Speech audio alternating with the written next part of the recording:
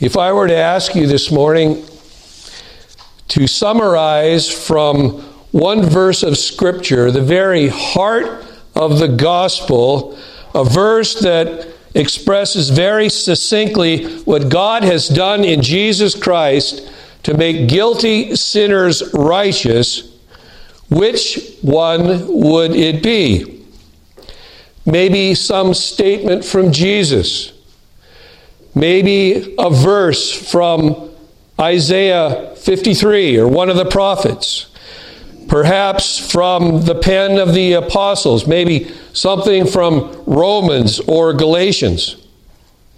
Well, the text that I have chosen for our meditation this morning, from among many possible ones from which we might choose, is found in the last verse that was read by our brother John this morning. I invite you to open your Bibles to 2 Corinthians chapter 5. 2 Corinthians chapter 5. In verse 21. He, that is God the Father, made him, that is God the Son, who knew no sin, to be sin on our behalf, that we might become the righteousness of God in him. Now, this pregnant gospel statement follows Paul's discussion in chapter 4 of the tribulations and the triumphs of the apostolic ministry, which closes with a great encouragement belonging to all who look beyond things temporal to things eternal, things that we can't see with the eyes of sense, that can only be perceived with the eye of faith, that tribulations actually work glory. With his eye upon eternity in the hope of glory, Paul begins chapter 5 contemplating the body God fits for glory, for which we now groan even in anticipation. In order to be ready for the dawning of that glorious day, the apostle reveals the twofold compulsion that drives us to be faithful to our charge, that is the fear of the Lord and the love of Christ, which he urges upon all who would engage in faithful gospel ministry. His urgent message for sinners is summarized in his majestic and magnificent declaration that the Corinthians be reconciled to God. And how to be reconciled to God? By trusting Jesus Christ, embracing the glorious truth that is found in our text. Let me read it once more. He made him who knew no sin to be sin on our behalf, that we might become the righteousness of God in him. Now, before coming to a few words of concluding application, we have 3 points by way of exposition, drawing out the truths that are found in this glorious verse. First of all, we're going to look at an awesome affirmation about Christ. He knew no sin. Secondly, an alarming announcement about God. He made him to be sin on our behalf. And thirdly, an astounding assertion to sinners that we might become the righteousness of God in him. Let us then begin. Let us consider first this morning, as we seek to open up this text, an awesome affirmation about Christ. He knew no sin.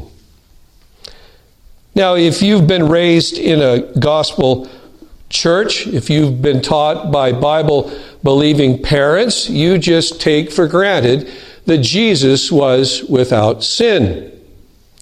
And that is gloriously true. In fact, we can take this glorious truth, so much for granted that it loses its luster before our eyes. Jesus is the sinless Savior. Indeed, there could be no good news for sinners if Jesus was not without sin. You see, the Savior of sinners must himself be sinless. Only a sinless Savior can save. That Jesus knew no sin, obviously, doesn't mean that he was unaware of sin, that he went through life not knowing about sin. No, he came from heaven as our mediator. To do what? To seek and to save that which is lost. He was a man of sorrows and acquainted with grief as he viewed the plight of men and women languishing in sin and under the wrath of God. Jesus knew sin not by experience, he knew sin by observation. He witnessed its tragic effects, and he knew its terrible eternal consequences. That is precisely why he was a man of sorrows and acquainted with grief. Indeed, he who knew no sin wept over sinners. Jesus was born without sin. He lived without committing a single sin. He was tempted in all points as we are to sin, but he never yielded to temptation, even in his heart. Our Savior never sinned. And let's think about Jesus' sinlessness for a moment.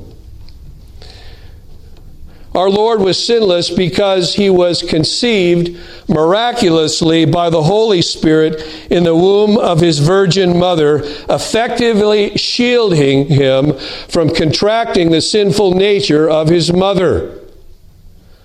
So if you know any Roman Catholics, you need to tell them that Jesus' mother needed a Savior. She needed to be saved by her Son, that she was a sinner and she needed redemption. Indeed, she looked upon him as her Savior. Luke's record of the angel's announcement to Mary is full of wonder. Luke chapter 1, verses 26, 27, and we'll jump down to 35. Now, in the 6th month, that is the month of Elizabeth's pregnancy, in the 6th month of her pregnancy, the angel Gabriel was sent from God to a city in Galilee called Nazareth, to a virgin engaged to a man whose name was Joseph, of the descendants of David, and the virgin's name was Mary. Verse 35. And the angel answered and said to her, telling her how she was going to conceive, and she was going to bear the Son of God, the Holy Spirit will come upon you, you who are a virgin. You have never known a man. The Holy Spirit will come upon you, and the power of the Most High will overshadow you. And for that reason, the holy offspring shall be called the Son of God.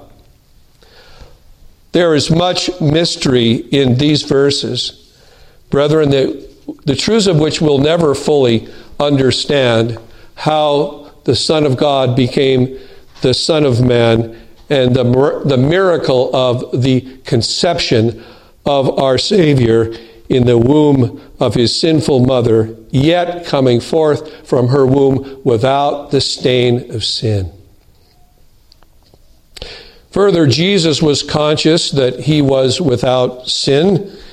He could ask his most virulent enemies, John 8 and verse 46, which of you convicts me of sin? Now, his detractors, his enemies, said he makes himself out to be the Son of God.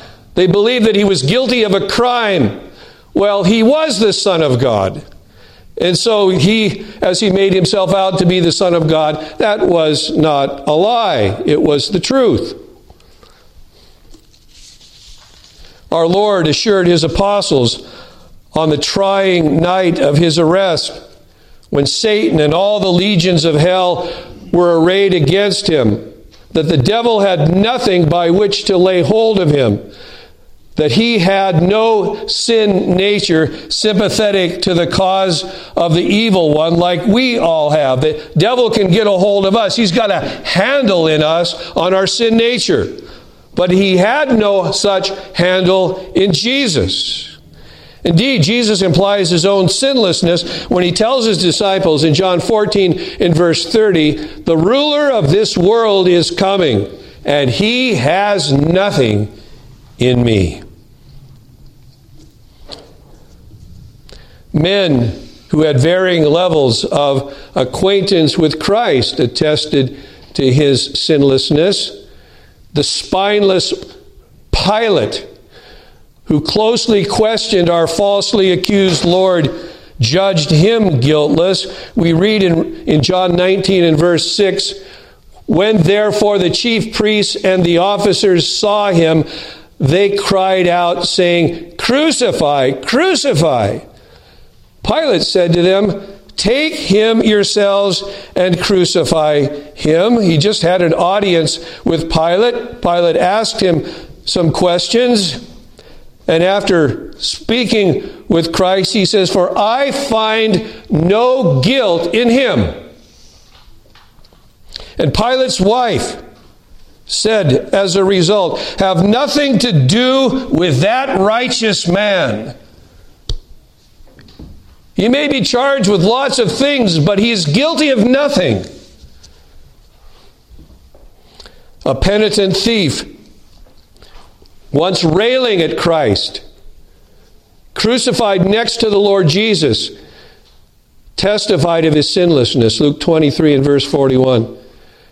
And he says to his fellow who is railing against Christ, "And indeed, justly for we are receiving what we deserve for our deeds, but this man has done nothing wrong."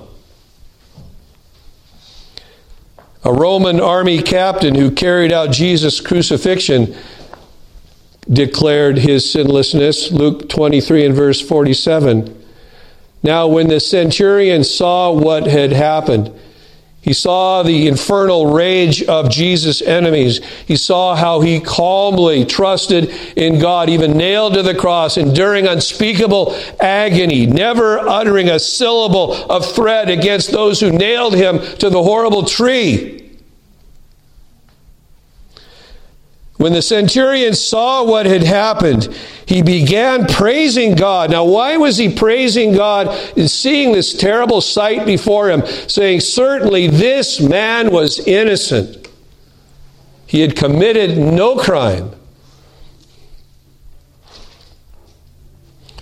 We should not be surprised that Jesus' apostles, who lived with him day in and day out for over 3 years, testified of Jesus' sinlessness. They saw him in what we might say our weaker moments, our most tested trials. Saw him react in a way completely different than them. When they sinned, he didn't. Indeed, they witnessed what they taught. Only a sinless Savior was qualified to redeem guilty sinners. 1 John chapter 3 and verse 5. "And you know that he appeared in order to take away sins, and in him there is no sin." There is in us, but there isn't in him.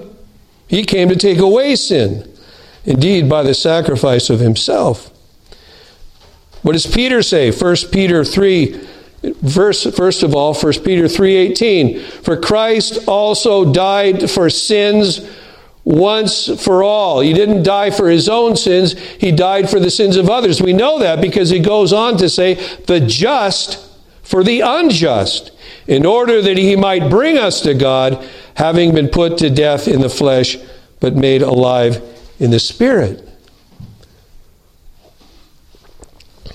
Peter also says in 1 Peter 2 and verse 22, speaking of Christ,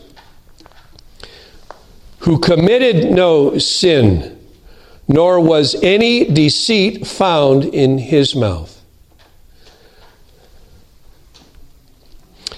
And then the writer to the Hebrews, who had testified that he was tempted in all things as we are, and yet without sin, in chapter 4 and verse 15, what we read in chapter 7 and verse 26, "For it was fitting that we should have such a high priest, holy, innocent, undefiled, separated from sinners, and exalted above the heavens."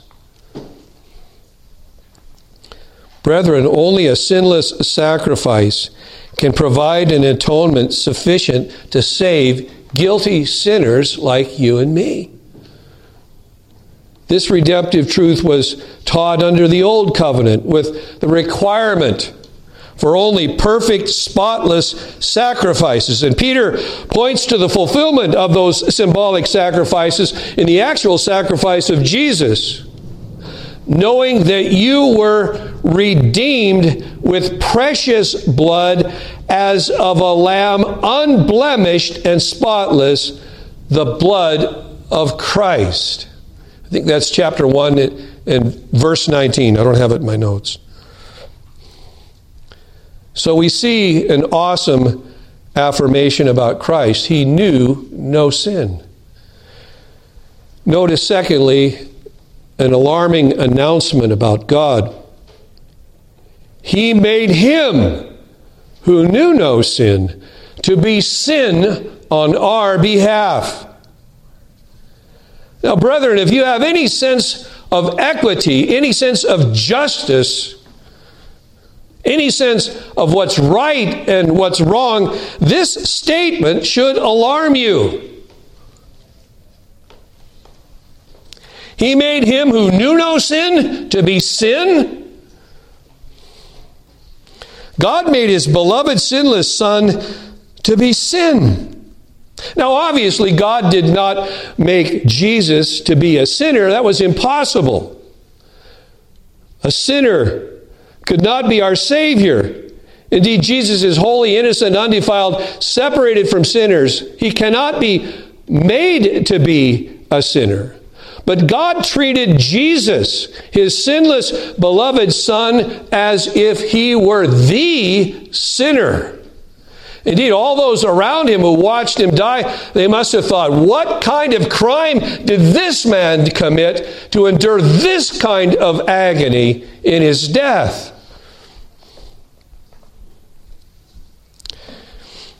Beyond this, God did not so much make Jesus an offering for sin. That's true enough. But what the offering represented as sin itself. Jesus was made sin for sinners. What does that mean? Well, notice first that the evangelical prophet saw this. He testified to it before Paul ever wrote it. Isaiah chapter 53, in a few verses. We'll look at 5, 6, and 12 here. But he was pierced through for our transgressions. He was crushed for our iniquities. The chastening for our well-being fell upon him, and by his scourging we are healed. All of us, like sheep, have gone astray. Each one has turned to his own way, but the Lord has caused the iniquity of us all to fall on him. Verse 12. He was numbered with the transgressors, yet he himself bore the sin of many and interceded for the transgressors. You see what's being contrasted here in the suffering and death of Jesus Christ is the perfect holiness and sinlessness of our sacrifice and substitute Jesus compared to the sinfulness and just deserts of those for whom he died, us.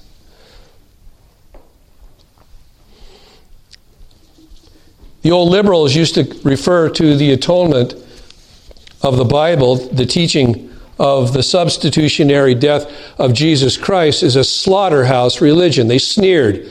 They say, this bloody slaughterhouse religion, it's repugnant. Well, it is repugnant to the proud, but it's the glory of the humble.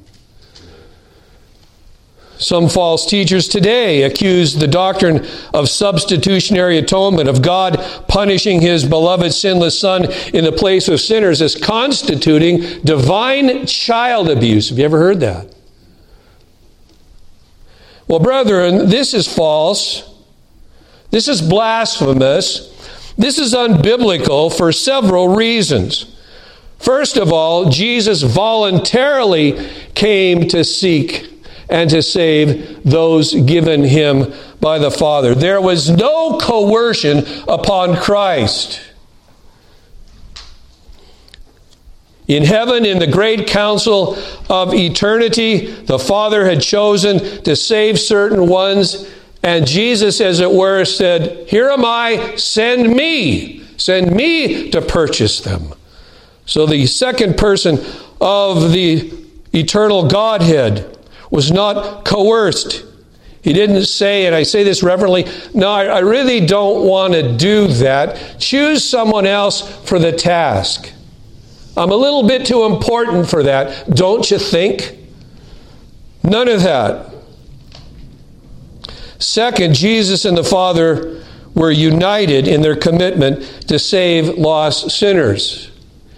Jesus could say at one point, "I and the Father are" what?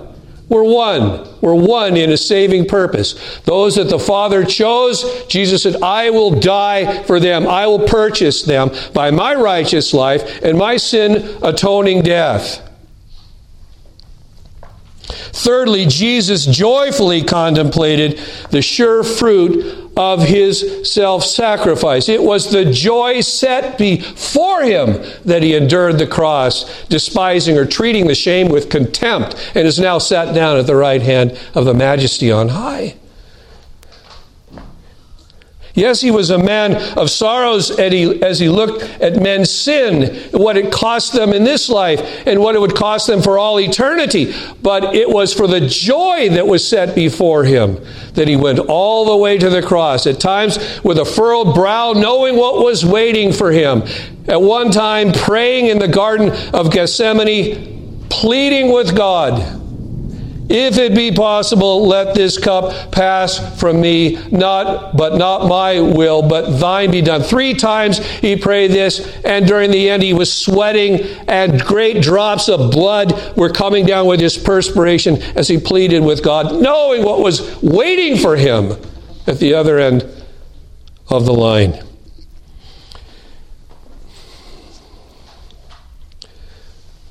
But he joyfully contemplated the fruit of his sacrifice. Indeed, even upon the cross, in the midst of all of his agony, he saw the fruit of his sacrifice and was pleased. Finally, Jesus gladly anticipated the glory that would redound to God and to himself by becoming sin in the place of sinners. John 17, verse 1, lifting up his eyes to heaven, he said, "Father, the hour has come. Glorify thy Son, that the Son may glorify thee."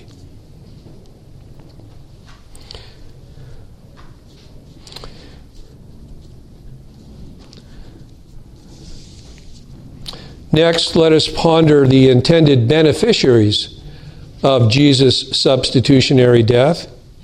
On whose behalf did our Lord voluntarily become sin? Well, we've already hinted at the answer, but who are they? Well, in the context, they refer to the all for whom the one, that is Jesus, died, and who also rose again on their behalf. Look back in the context at verses 14 and 15. That they should no longer live for themselves, but for the one who redeemed them by his death and resurrection. Well, again, who are they? They all are in Christ, and each one is a new creation or new creature, from whom old things have passed away and for whom new things have come. Verse 17. They are described in verse 18 as being reconciled to God in Christ, who constitute the world that God reconciled to himself in Christ, against whom their trespasses are no longer counted. Verse 19. In other words, they are the world for whom Jesus died and rose again, the ones he redeemed, for whom he became sin, and in whom they become the righteousness of God. Jesus refers to them as my sheep in John chapter 10. For Paul, they are the elect of God. Ephesians chapter 1, verses 3 through 14 and other places. Consider next the astounding identity of him that became sin for sinners. He is the beloved, incarnate Son of God, the chief object of the Father's love, chosen of the Father to redeem his people by becoming sin for them. How does God refer to the one he made sin? And brethren, we could look at many passages. Many jump out of the Bible and say, pick me, pick me, pick me. Well, we can't look at all of them, but we can look at a couple of them. One from the Old Testament and one from the New. And each one of these represent many others. Isaiah 42 and verse 1. Behold my servant, whom I uphold, my chosen one, in whom my soul delights. You see, he was the apple of his Father's eye. All his love, indeed to us, goes through Jesus. My chosen one, in whom my soul delights. If you were to ask God, I say this reverently, who is your favorite? And he would say, my son. I have put my spirit upon him. He will bring forth justice to the nations.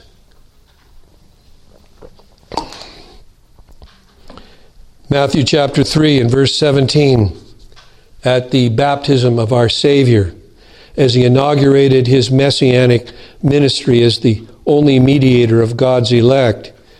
And behold, a voice out of heaven.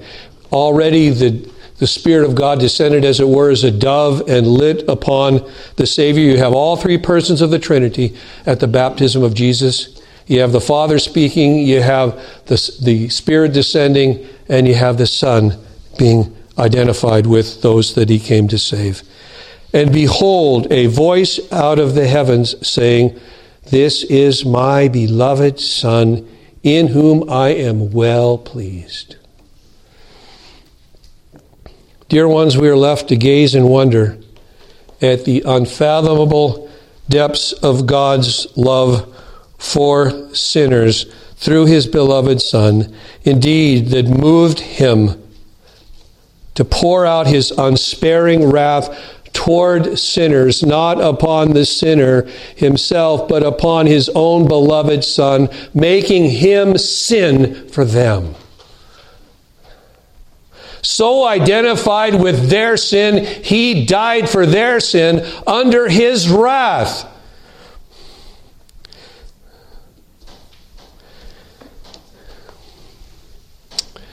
Indeed, God dealt mercilessly with the Son of his love that he might show mercy to the children of wrath, treating his Son as guilty, making him sin, that he might make us his righteousness in him. Brethren, this is the glorious cosmic undertaking that is necessary for us to be saved. That he makes his Son sin, that he might make us righteousness in him. This is the cosmic transaction of the ages. These are things into which angels long to look. We can understand by experience what they can understand only in the abstract, because they've never tasted and seen that the Lord is good, like we who know Christ have.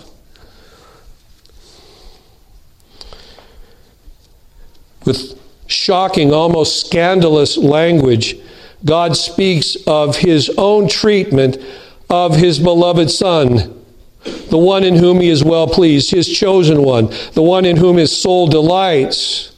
Zechariah 13 in verse 7. Awake, O sword, against my shepherd, against the man, my associate, declares the Lord of hosts. Strike the shepherd.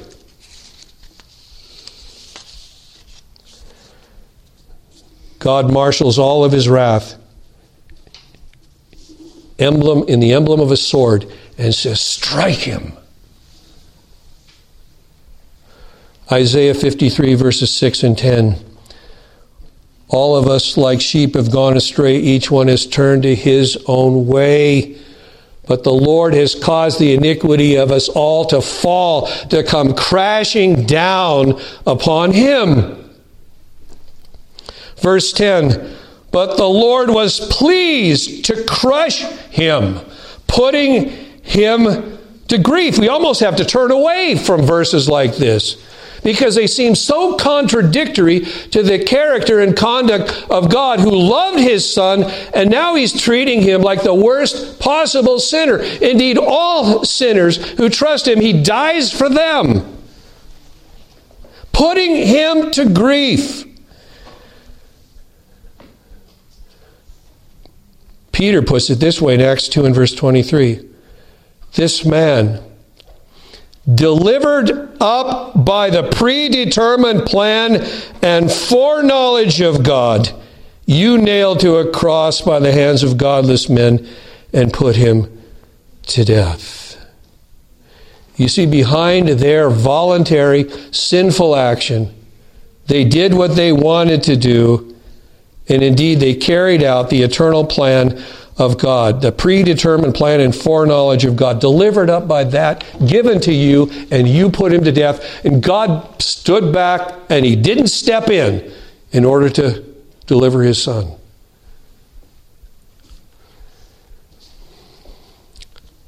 That's why I said we can't wrap our minds around this. This seems almost scandalous, even to the sanctified mind. Paul states it very calmly in Romans 8 and verse 32. He who did not spare his own Son. He's crying out on the cross, Eli, Eli, lama sabachthani. He's crying out for Elijah to come down from heaven and deliver him. That was the thought of many. God is going to dispatch Elijah in a chariot of fire, and he's going to sweep up his Son and save him from his sin. But did that happen? He who did not spare his own Son, but delivered him up for us all. He didn't spare him, he delivered him up.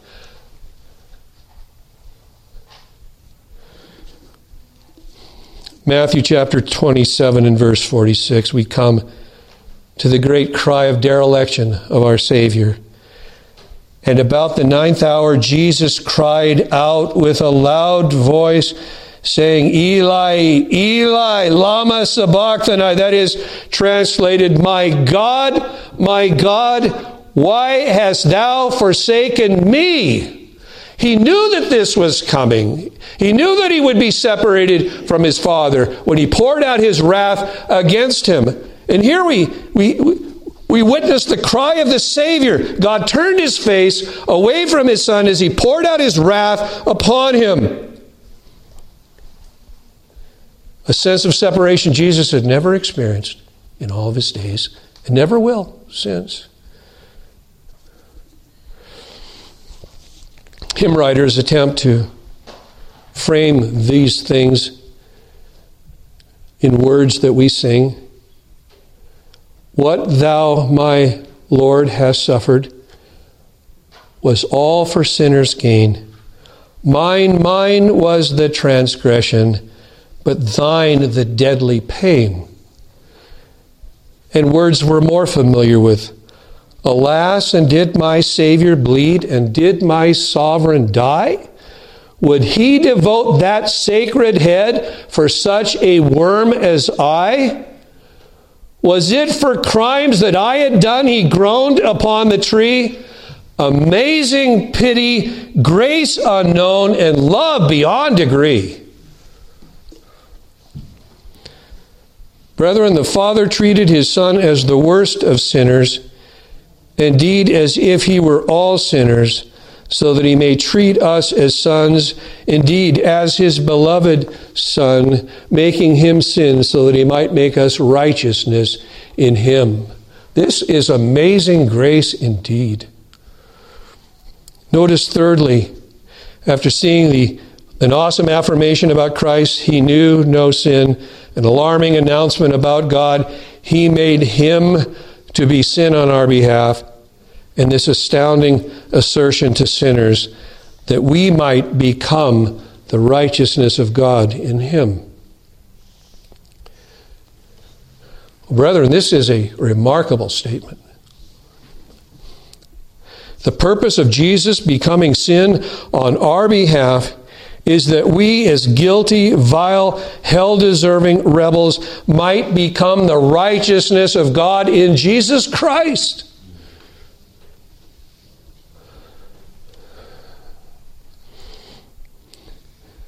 Guilty, vile, and helplessly we.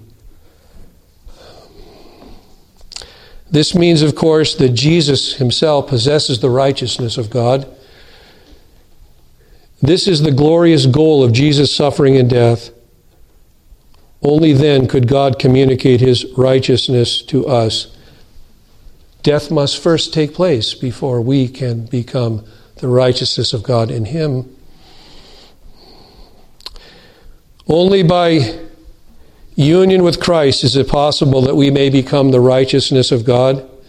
Indeed, union with Jesus Christ lies at the very foundation of all that we've been considering here this morning. It's the great and glorious doctrine that underlies every redemptive aspect of what God has done in Jesus Christ for us. It's the great building block of the whole house of redemption. Union with Jesus Christ. He became one with our sin that we might become one with him in God's righteousness. Paul speaks plainly in Romans of the mystery of our union and solidarity with Adam in his first sin, and then of our union with Christ in his life of righteousness. Romans chapter 5, verses 17 through 19. For if by the transgression of the one, who's he speaking of here? Adam. For if by the transgression of the one death reigned through the one, that's why we die, because we're united with Adam in his transgression. The wages of sin is death. Much more, those who receive the abundance of grace and the gift of righteousness will reign in life through the one, that is the other one, the second Adam, Jesus Christ. So then, as through one transgression there resulted condemnation to all men, because we were all in Adam. When he committed that sin, he represented us all. We were in union with him. Even so, through one act of righteousness, I think speaking of the whole righteous life of Jesus Christ, there resulted justification of life to all men, all that he represented. They are justified. For as through one man's disobedience the many were made sinners, even so through the obedience of the one the many will be made righteous. Union with Adam in his death, in his guilt. Union with Jesus Christ in his life and in his righteousness. The principle of union with Christ lies at the heart of substitution and imputation, that is, to put upon one what belongs to another. We sinned representatively in Adam and were charged with his guilt. In Christ, by way of substitution and imputation, we, as it were, lived his perfectly holy, sinless life. The sinless life is transferred to our account. And so we who never were and even are not right now righteous in ourselves become the righteousness of God, but only as we are in Jesus Christ.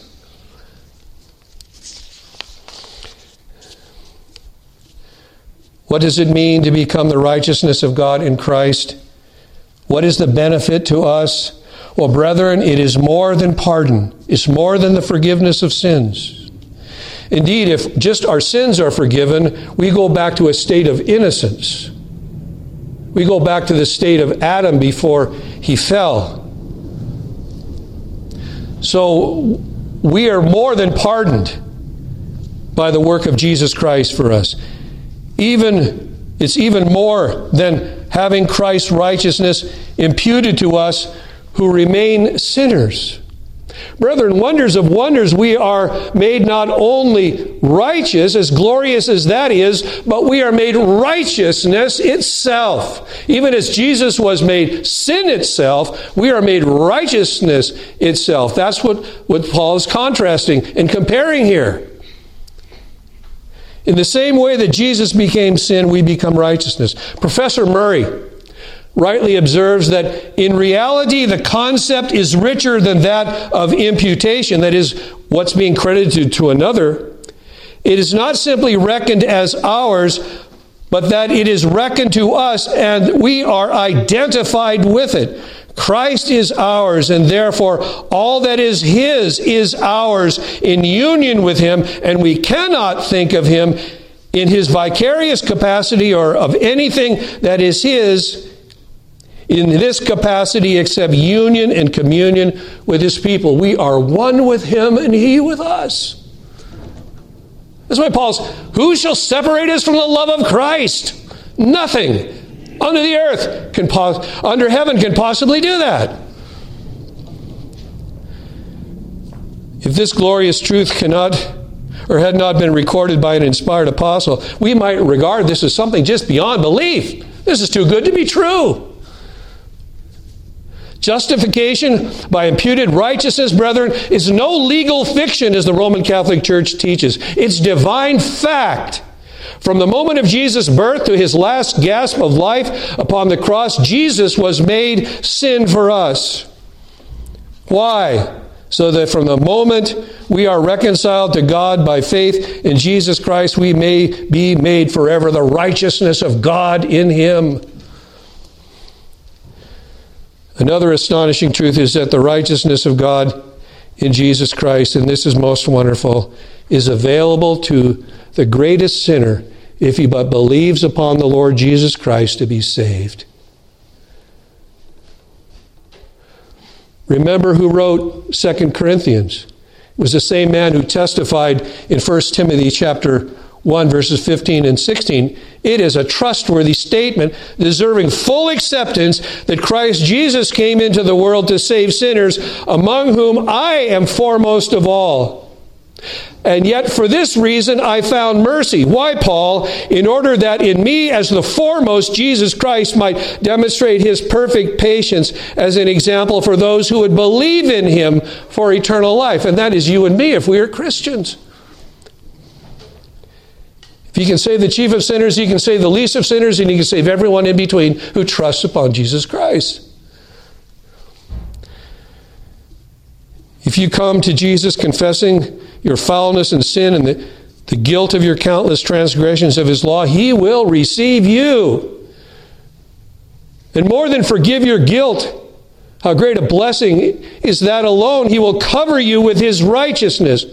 Augustus Toplady, the author of Rock of Ages, in another one of his hymns, speaks to Christ thus: in Thee we have a righteousness by God Himself approved, our rock, our sure foundation, this which never can be moved. Our ransom by Thy death was paid, for all Thy people given, the law Thou perfectly obeyed, that they might enter heaven. So what does it say by way of a few concluding applications? I have three. First of all, let us bow in humble adoration before God at the awesome mystery, and that's an overused word, but it's properly used here. The awesome mystery revealed in these glorious gospel truths. Especially, too, at the condescension, the stooping of Christ, who became sin for sinners.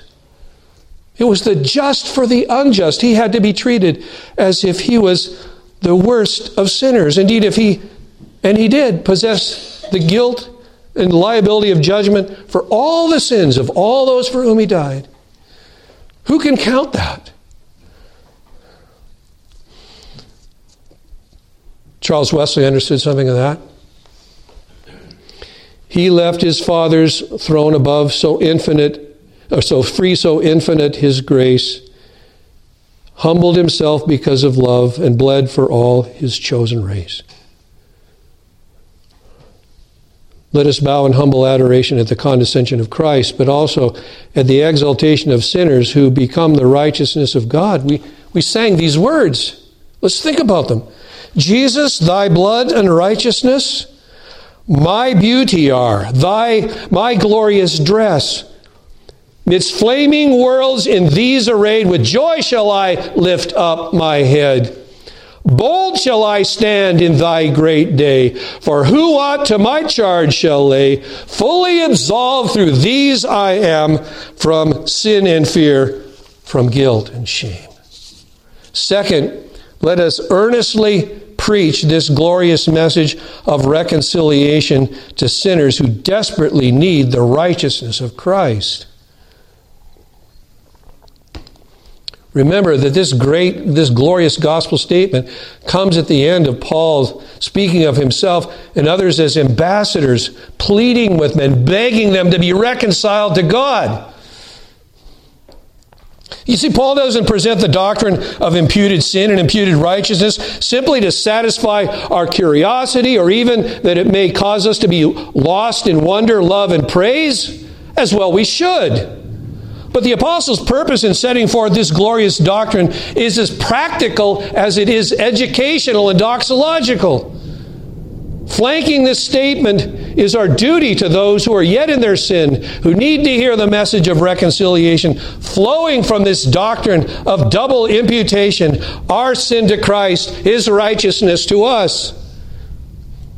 Chapter 5 in verse 20, therefore we are ambassadors for Christ, as though God were entreating through us.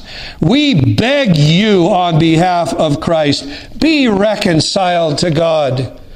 Chapter 6, verse 1, and working together with him, we also urge you not to receive the grace of God in vain. For he says, at the acceptable time I listened to you, and on the day of salvation I helped you.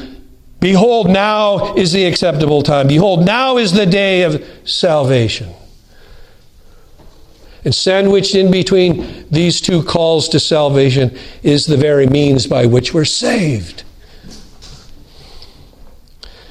Now, brethren, true it is that we are not Christ's ambassadors in a formal sense, as Paul and the other apostles were, yet we have been reconciled to God by his grace as they have.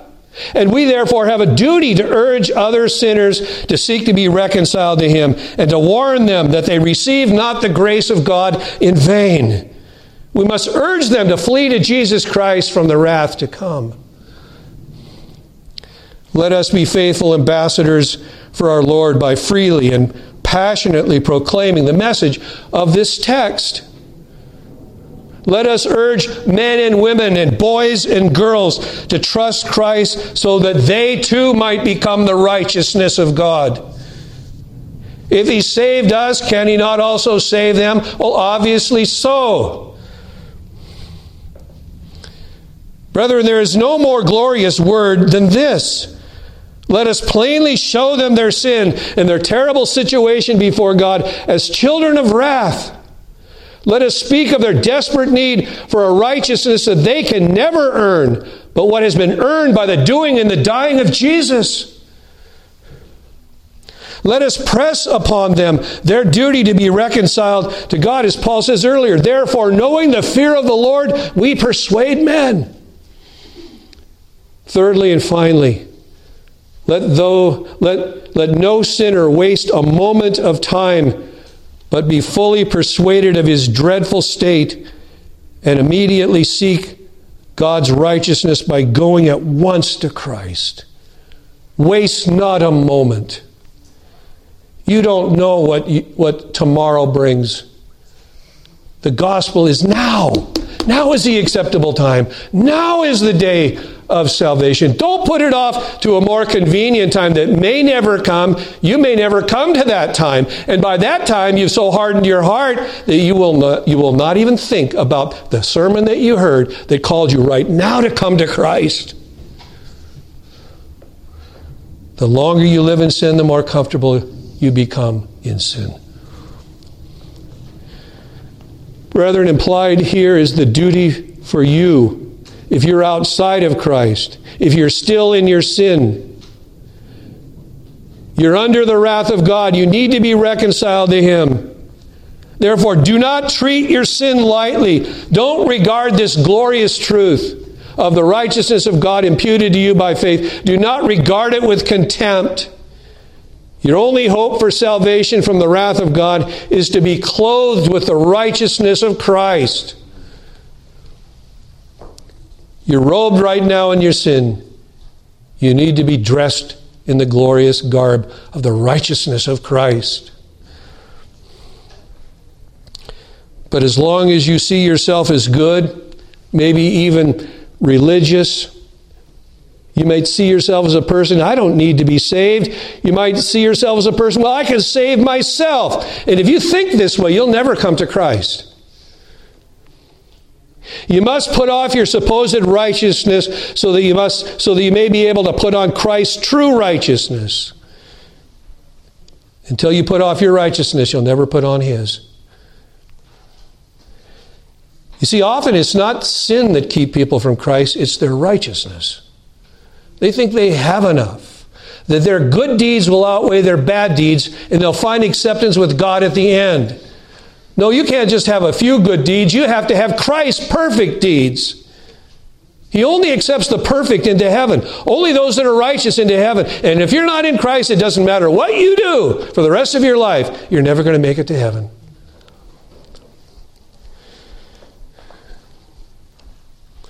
Unless you seek the only righteousness God accepts, you'll never be saved. You are acceptable before God only as you're clothed with the righteousness of Christ. See, today is the day. Not now, not later in life, but now. This means that there's room at the cross for you.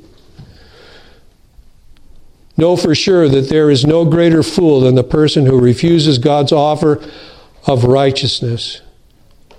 Trust Christ so that you do not perish in your sin and go to hell. What did our sinless Savior promise to needy sinners like you? He says, it is not those who are healthy who need a physician, but those who are sick. Do you see yourself as sick? I did not come to call the righteous, but sinners to repentance. Do you see yourself as a sinner? Do you see yourself as you really are? Not as you like to think you are, but as you really are. As God knows you are. I said, therefore, to you, you shall die in your sins, for unless you believe that I am He, Jesus said, you will die in your sins.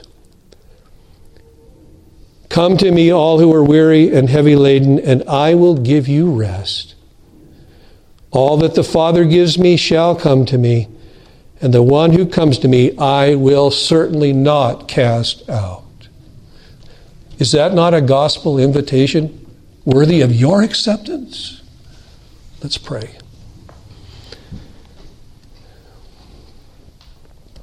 Lord Father, such glorious truths as these, the depths we cannot plumb, indeed will wear out age unto age into eternity, marveling at the one who took our sin and gave us His righteousness. Oh, might we begin even now to be lost in wonder, love, and praise at the one who came for us, the Holy One who came for the unholy, that the just one came for the unjust, that He might bring us to God. If there's any here without Christ, who have any doubts that they're in Christ, oh, might you open their eyes to see the Lord Jesus dying for their sin, and that you would grant them faith to believe upon Him, that they might be made the righteousness of God in Him. And for the rest of us, Lord, we who often take these precious truths for granted, impart to our hearts a burning urgency to speak to those who are without hope and without God in this world under your wrath, that we might speak to them of the word of hope, to come to Jesus Christ, to cast off their sin, to cast off their righteousness, to embrace the love of God and be embraced by the love of Christ, and to be clothed with His righteousness. O Lord, according to our several needs, you who are a gracious God, visit us with help from on high. For we ask this in Jesus' name.